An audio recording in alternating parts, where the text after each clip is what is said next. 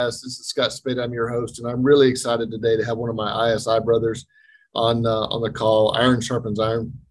And David Ask, I met David back in, I guess it was April, at the March or April at the live event. And I had been seeing this guy posting on Facebook, posting in the groups and just talking. And I'm like, that's one of the guys I want to meet. And sure enough, right after I arrived, David walks up. I knew exactly who he was and got to meet you. And so, David, I'm going to let you tell a little bit about yourself and you know who you are. I know you live in Hendersonville, which is north of Nashville, and you've been with ISI for quite some time. And welcome to the show and tell us who you are. Man, thank you for having me here. It means a lot. I you know, of course, you and I have only really talked a couple of times, but I've heard your name come up so many times, and you've got a lot of respect from your brothers here, so that's pretty cool. A little bit about me. So I'm, you know, it's funny. Last week I actually went back to my hometown in Minnesota, a little town called Glenwood, and it's a pretty special place. You know, it's a town with one stoplight and about 2,500 people, and I guess once a year they do this big celebration called Waterama. Mm-hmm. And thousands of people come to town for, you know, parade and water show and fireworks and, you know, everything from axe throwing to a car show to volleyball to, you know, sand sculpture contest. I mean, it's just a pie eating contest. I mean, it's like Americana at its height. And so, you know, when people tell me, hey, tell me about yourself, I mean, that's, you know, I lived there, you know, till I graduated high school, and my parents still live there. And of course, I've got a lot of friends, you know, still in Minnesota. But I've been in Nashville for 28 years. I moved here in '94. And my wife, Lisa, and I, like you said, live in Hendersonville. And we've got two kids. My son Parker is, 17, going on 25. And my daughter, Catherine, is 15. And so yeah, you know, kind of on the home front there, that's it in a nutshell. I actually moved to Nashville to do music back in '94. So I attended Belmont University here for a couple of years and had you know, was my trajectory was vocal performance, and ended up recording a few records over the last many years here. And so a lot of my, I guess what really lights me up and gets me excited about life is actually performing. And so I've been really fortunate. I've never really had this big musical career, but at the same time, I've been really fortunate to perform on some really fun stages and some, you know, with some folks that I, you know, kind of would have only have dreamt about, you know, sharing a stage with when I was in high school, that kind of thing. So really grateful for those opportunities for sure. My trajectory as of late, really in the last, let me go back about a decade. So I actually worked in facilities management for a large telecom chain for about 17 years. And honestly, just a wonderful place to work. There was some flexibility there in my time, so I could, you know, do some music here and there when I needed to, that kind of thing. Yeah. But about 10 years ago, my brother-in-law called me one day and he said, where do I get a thermostat guard with a combination lock? He said, everybody that he was working for some banks who owned foreclosed properties. And when they got the properties up for sale, the agents would go in there and mess around with the thermostats, and the banks kept getting these, you know, huge bills. And so long story short, you know, he and I found that no one made a stat guard with a combo lock. So we jumped into business together at that point. And I ended up buying him out a few years later. And part of that was I had absolutely no idea what I was doing, and a total lack of confidence in that space. Right. If you wanted me to go sing the national anthem a cappella for 20,000 people at a Titans game, whatever, fine, right? No big deal at all. I can do that in my sleep. But to take a product and bring it to market and sell and that kind of thing, I just felt like a total duck out of water. So we had a lot of years where we were just kind of like, or I'll put it this way, I had a lot of years where I was like, what am I even doing here? Yeah. Just no framework for understanding everything from plastics injection molding to supply chain to sales to a P&L. I mean, every single bit of that was new.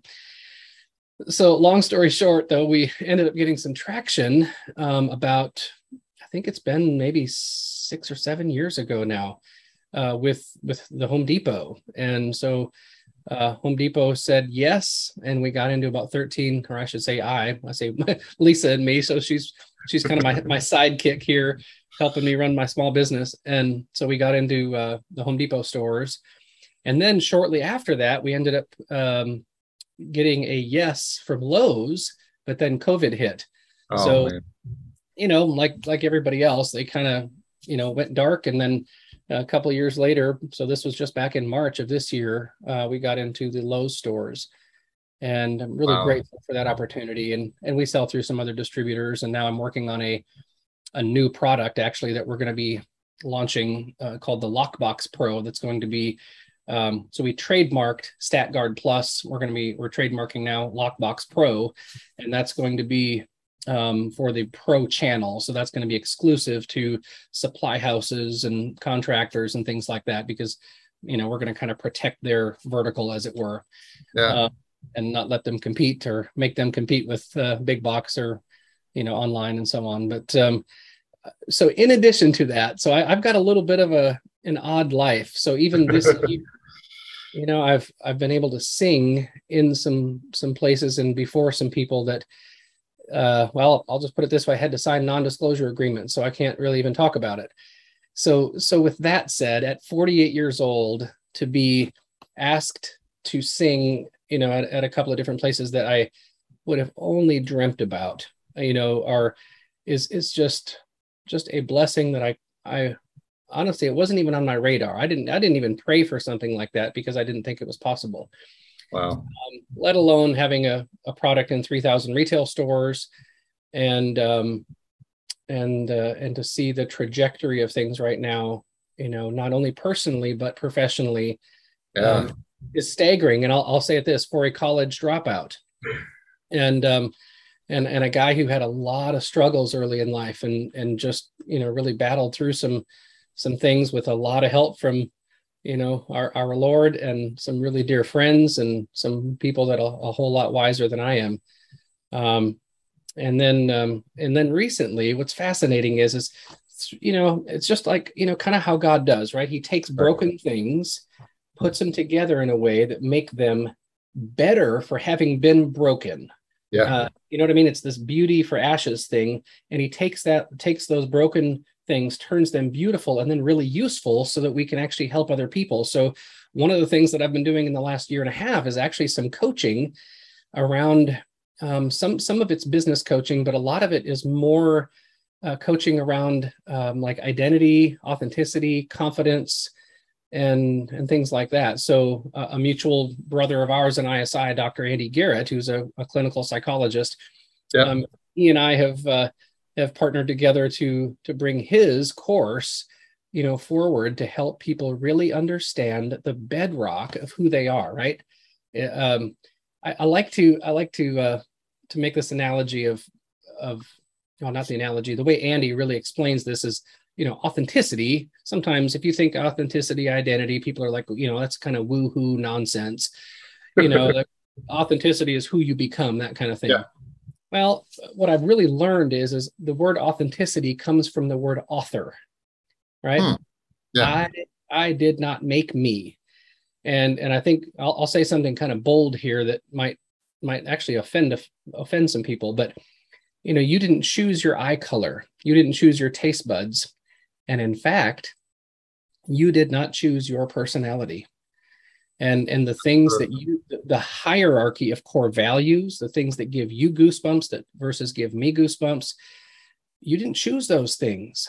So authenticity is understanding what has been authored in you. And identity is what are those things that you identify with versus me. And to paint the picture even more clearly, and I'll shut up after this, is I like the, I have 2 kids, and you have children, don't you? I do. I've got 4. Yeah. So they come out of the gate incredibly different. Yeah. From day one, their personalities, you can just tell they're little sweet essences. as a 1 and a 2-year-old are so vastly different, right? They're not choosing that. And what I think is beautiful about the authorship of our Lord is that when we anchor to those things that make us unique and prize those things and honor those things by working out of that sweet place in us, the most precious, courageous, sweet place in us, well, what happens? Well, authenticity brings forth courage and joy and purpose and uniqueness, and we become our part, of the body there. And so one of the things that has been giving me so much joy lately is walking with people through that process. And I had Andy on this show last week, and it's going to launch here real soon. And I sat in on his teaching at the live event, and really just what really amazed me was that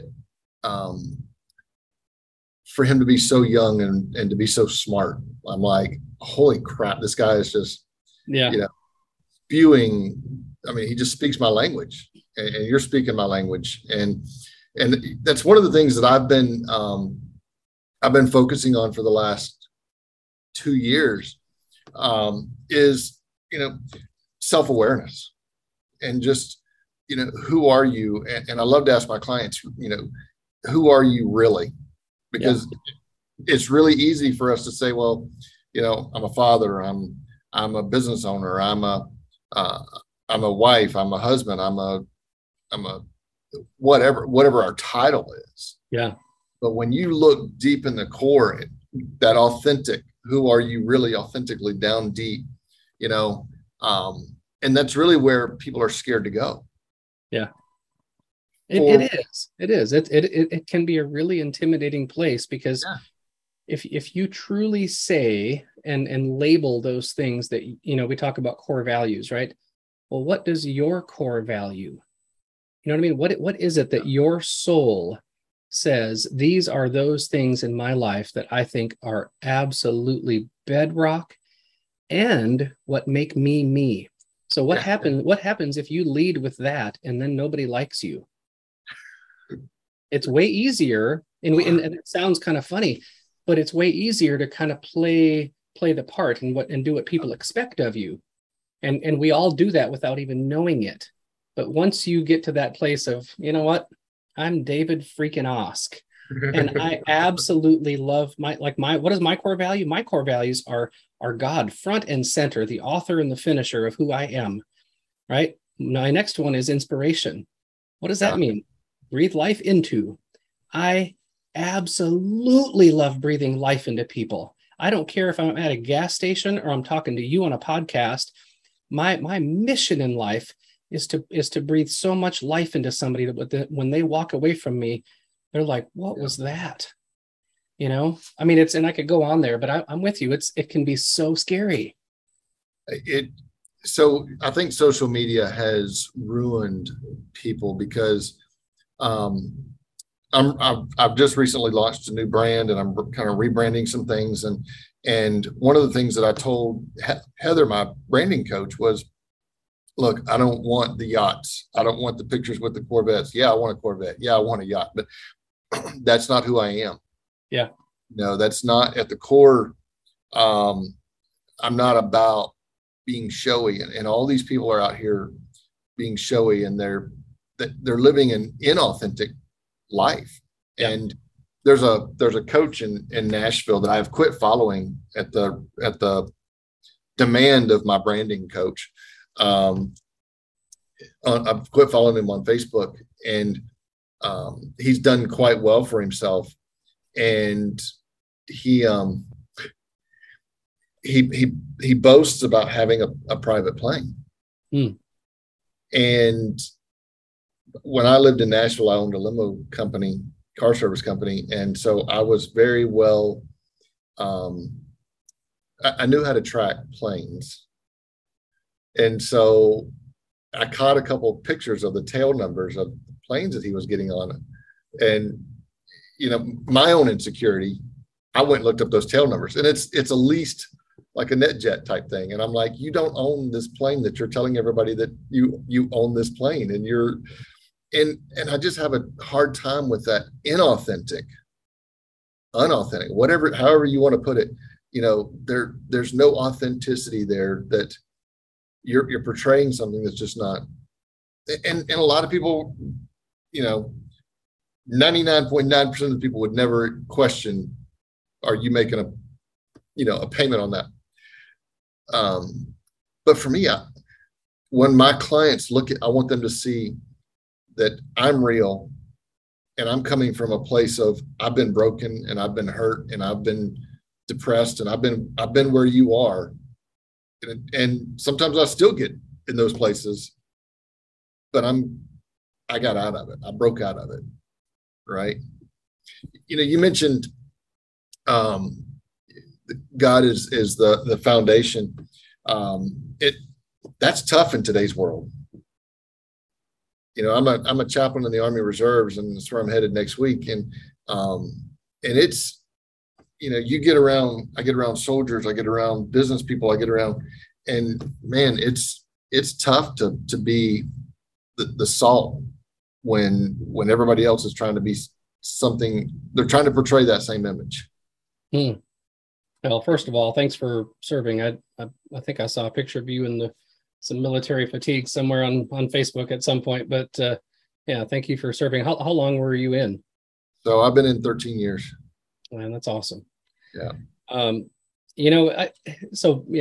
definitely agree with you. Like there's a spot, when you're a person of faith, and you're trying to, make a difference in the world, where it can be kind of rough, and you feel maybe, like marginalized, or people are looking at you a little sideways, stuff like that.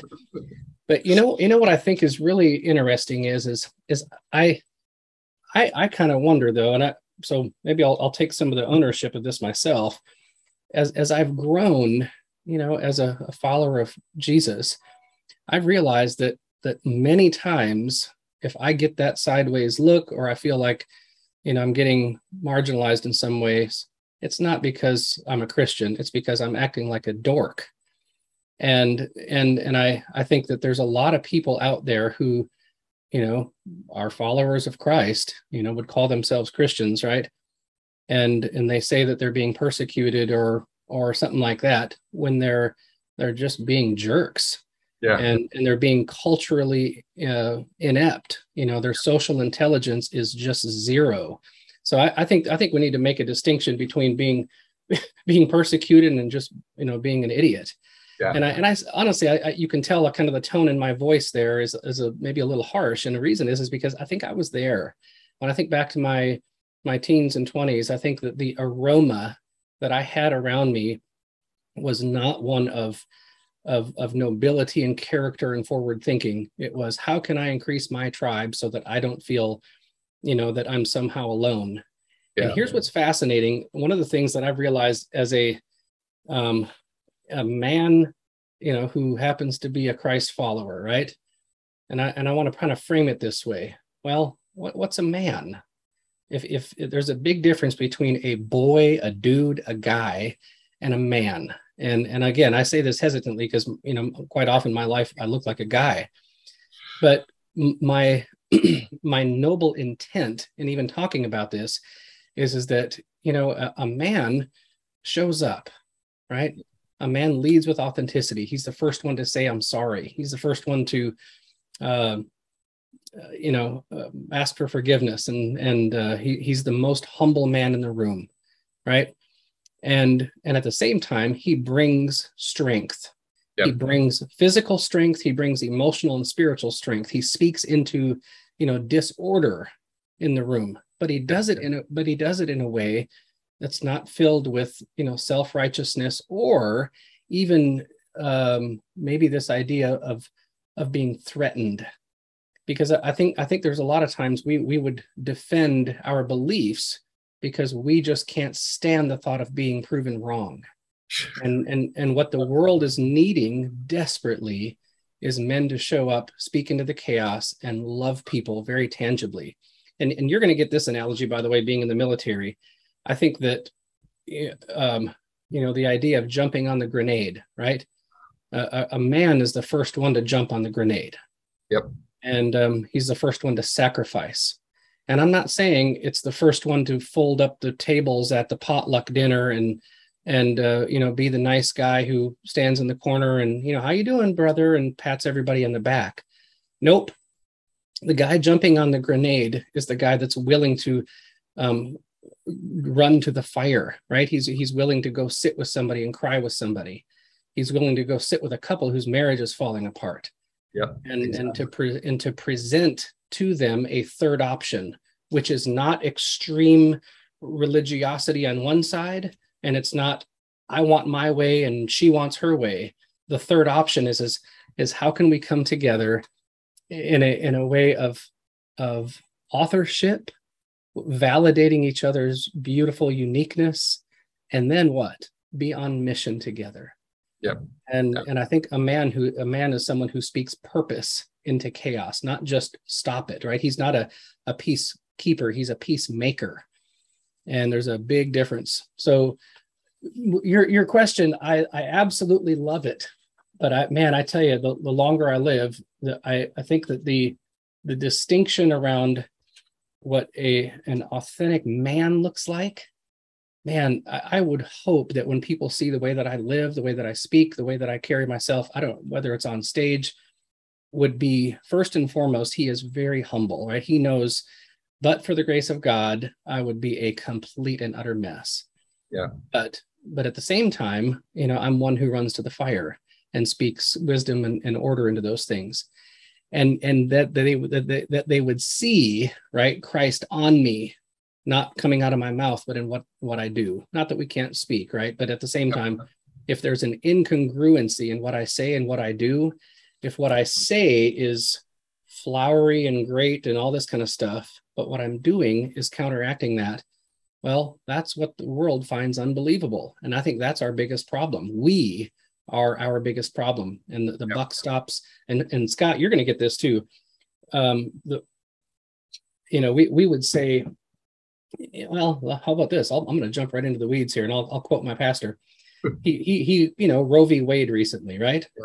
Here's a heck of a topic for a podcast. Go for it. One of the things that I thought was one of the most beautiful things that our pastor talked about after, I think it was 2 weeks after they changed the law there, was he said, we don't have an abortion problem. We have a man problem. He didn't lay it at the feet of women. He laid it at the feet of men who do not take responsibility, right? I remember going through the men's fraternity back in the day. I forget who put that together, but it was, he said a man accepts responsibility, period. That's all there is to it. And I think if men were to lead in that fashion, I mean, what if 75% of this population, what if men led in a responsible way? Our world would be a vastly different place. People wouldn't be in as much danger. Women wouldn't feel as objectified and dismissed, and single family homes would be almost non-existent. And what does it mean to be a man and balance faith in work and family and that kind of stuff? Man, I think it's all about responsibility and humility. You said something that, talking about the words that we use in speaking, and sometimes I think that's really where we as men, we mess up sometimes, as we speak and we turn people away from faith because we have it, men and women, we have a tendency to shove it down people's throat, and condemn and judge. And then they see our actions, they see what we're doing. And by no means, neither one of us are perfect by any means. And sure, we're going to mess up. We're going to tick some people off. We're going to, screw up in business every now and then. And, but the real authentic, the real men go back and say, hey, I messed up. Yeah. Yeah, absolutely. And it's, I'm being in the military, I'm seeing a shift in who we're bringing into the military, and it scares the hell out of me. I mean, just literally, it scares me to death because, as a chaplain, I don't carry a weapon. I've got a bodyguard. I've got an assistant that travels with me. They carry a weapon. And if I've got some kid that's scared to death to look in the mirror and join the military because we've lowered the standards to a point, my life is really put in exceeded danger at this point. Not only that, but are they willing to jump on that grenade? Are they truly willing to fight for the rights and the freedom of our country and for other people? And I just think that we have dumbed and watered everything down in society so much to conform.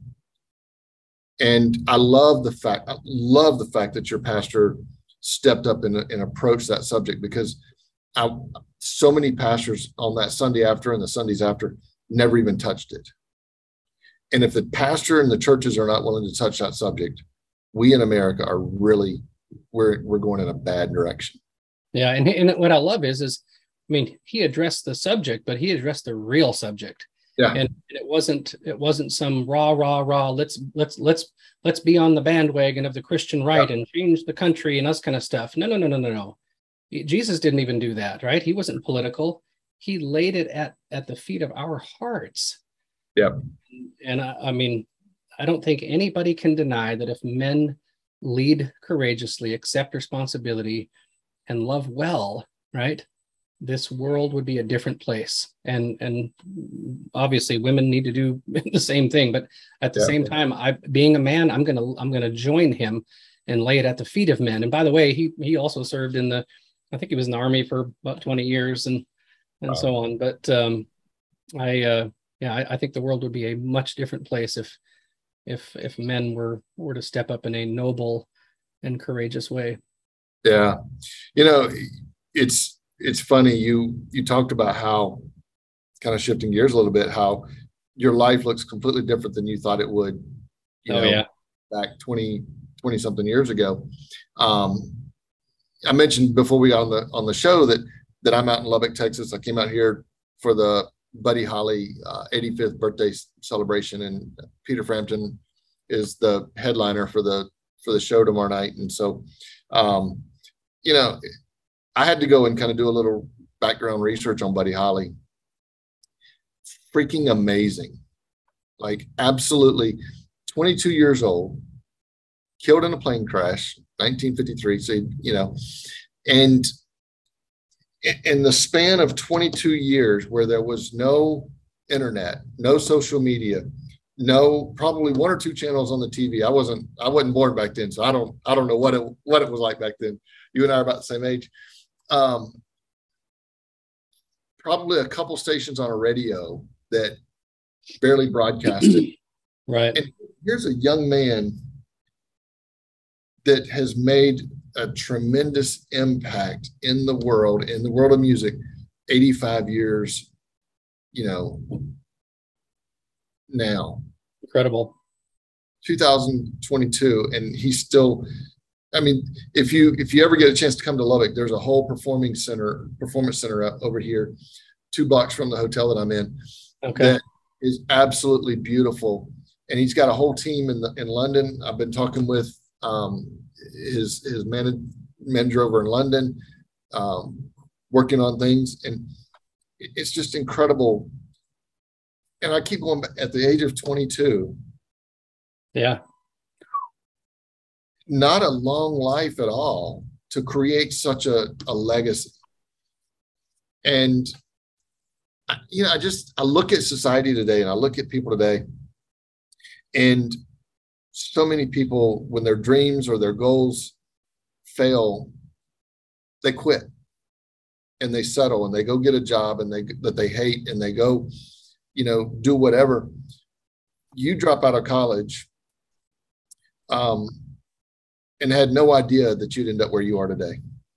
Not a clue. I think what's interesting about just that paradigm is that when we're young, one of the reasons I'm so passionate about Dr. Andy Garrett stuff is that when we're young, kind of the message that I got growing up was, be normal, be civil, be kind. As far as like manhood, masculinity, just be a good dude, right? Don't make too many waves. If you joke about something, that's a little off color, just make sure you're with your dudes, but it was more of this idea, even in the church, it was like, just be kind. Well, okay, I get that, right? Mow somebody's lawn, shovel their driveway, bring the pie, that kind of thing. And what I think is really fascinating is when you're told that message growing up from your those closest to you, right? Your church family, peers, family, all that kind of stuff.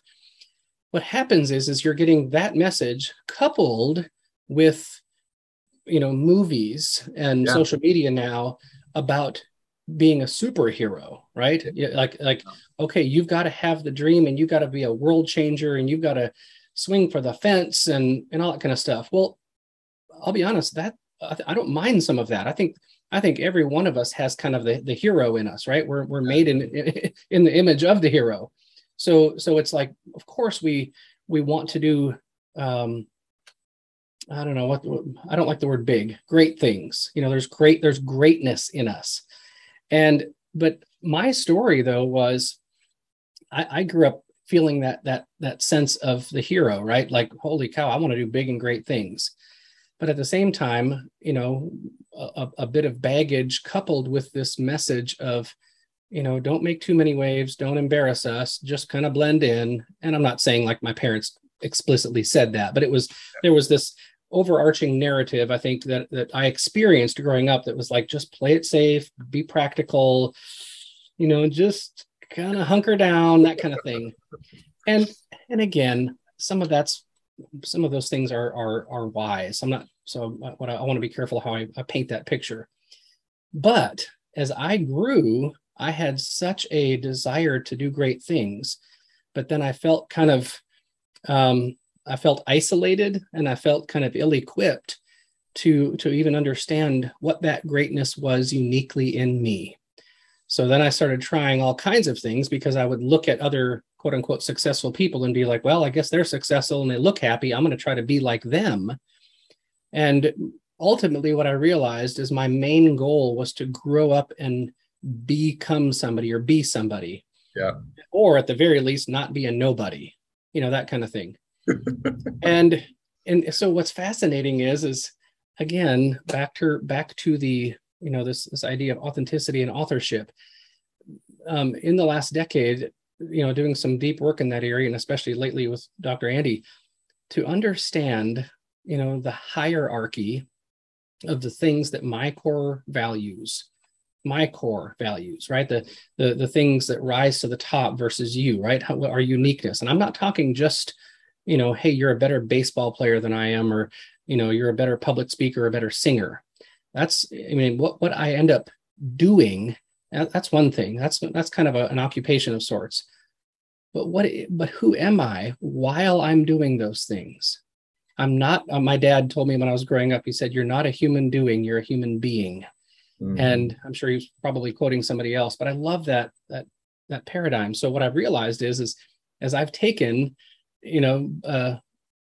some assessments and kind of worked through some things, and assigned meaning to the most courageous, beautiful, precious, goosebump driven places in my life, I find that when I act out of that place, whether it's with Parker and Kate or Lisa or my friends or a small group, when I'm talking to Home Depot or Lowe's or whatever else, authentically bringing the fullest expression of who I am to those places, I'll put it this way, to those contexts, right? Those are just contexts for me to be me and inspire and love people and encourage people, that kind of thing. Some people, their thing is, hey, I like to solve problems and I like to speak, analytically into things and that kind of stuff. Well, now that I know who is showing up, yeah. Oh my gosh, what a difference in fuel, right? Because it's kind of like this, it's like fusion or fission or whatever. It's this clean fuel. When I express those, those things that are near and dear to me, it feels good. Well, what does that do? It makes me want to be more of me. It's like it reinforces that. But when I act outside of my authenticity, I did that for years, well, I feel like an imposter. I feel depleted. I feel like I want to avoid situations. I feel, afraid and just drained. But when I get to act in alignment with, who God made me, it's like, get out of my way. Like this feels borderline bulletproof. Bliss, yeah. And I think that looking back, this is one of the reasons I'm so excited about, we've got, one of the courses we're launching toward high school students is to help them, right, very simply identify those things that have been authored in them. Yeah. And we're so excited to help unleash people in their uniqueness. And I can, Great. To me, it just makes total sense. And I get really excited about that kind of stuff. I'm beginning to wonder if you and I didn't grow up in the same little community, or, because I grew up, get a job, get a salaried position, just, pay your bills, take care of your family. And that's not the way I was designed. Like, yeah. I'm surprised that I've done so well in the military, because I don't do well with being told what to do. Yeah. And it's kind of gotten me in trouble a couple of times. Because I just don't do stupid. Like if it's stupid, and it doesn't make sense, I'm not going to do it. But I've come to realize that I was designed to pull the potential out of people. I've been designed to, I got a text message yesterday and somebody said, you're reaching more people than you realize. And that just, my love language is words of affirmation. And so getting that message just like puffed me up a little bit, and not in a pride way, but just in a pride, Oh, yeah, absolutely. I'm excited for what's to come. But yeah, I think you and I are twins, different mother or something, but, man, I'm looking forward to connecting with you again. And when I come back my son lives in Nashville, he goes to Trevecca. Oh, great school. Yeah. My father-in-law got his master's and doctorate at Trevecca. That's a great school. Yeah. He's on the golf team there. And so I come up quite often to see him. Top golf. Yeah. Yep. He's a much better golfer than I am. And but when I come back, but who, as I know you've got a lot of different focuses, and as you're moving kind of into the coaching world, who's your ideal client and how can they reach you? And where's the best place to find David? My thought would be is if you're listening to this and you resonate with some of this language, right? If you feel like you've not found you, if you feel like, I want to encourage people, you got to do a little bit of deep work, right? But it's not that difficult to gain a vocabulary that describes the truest essence of who you are. And when you start operating out of that space, well, then your goals, they seem, in fact, your goals may shift, but they seem like a warm sweater then, and not like, oh crap, I have to become somebody. It's like, it's not the shoulds anymore. It's the coulds. Yes. So I like to take people that have an understanding of where they are, and sometimes we got to get there, right? Build some self-awareness, but then say, okay, where do you want to go, and walk with them on getting to that spot. I don't like one of the things that I think is a real I don't know, it can be belabored to a point where you kind of hamstring yourself emotionally. Is I like to look back on things that are, I'll just put it this way, things that sucked. Right. You've got to identify those things that were kind of added to your tool belt, whether you added them or someone else did, that you might need to, some of those you might need to throw out. I get that, but I don't like spending much time there. And the reason is I think that we end up rehearsing the same emotions and feelings that reinforce the behaviors that kind of got us where we are now. Exactly. And what I really like to do is to say, where are you now? What's the vision of the future that is just really feels like it's pulling you forward? Let's go there. Yeah. And so I would say that my ideal client is people that would maybe, obviously just resonate with this podcast. And if they heard something and they feel stuck and they're, let me add one other thing here. So Dr. Andy mentioned the other day that he gets a lot of clients that they have the markers of success. Like they, they've got a 401k that's growing, they're married, they got the house, they got a couple of cars, 5 televisions, a boat, all the crap.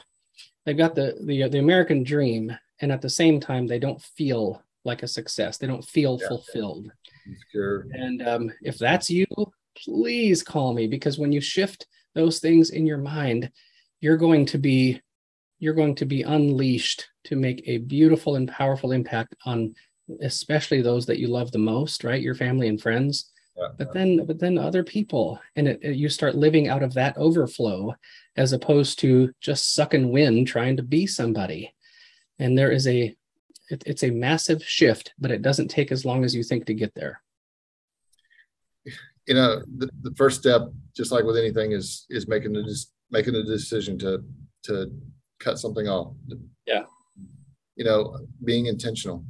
And man, I love this. And where can they reach you at, David?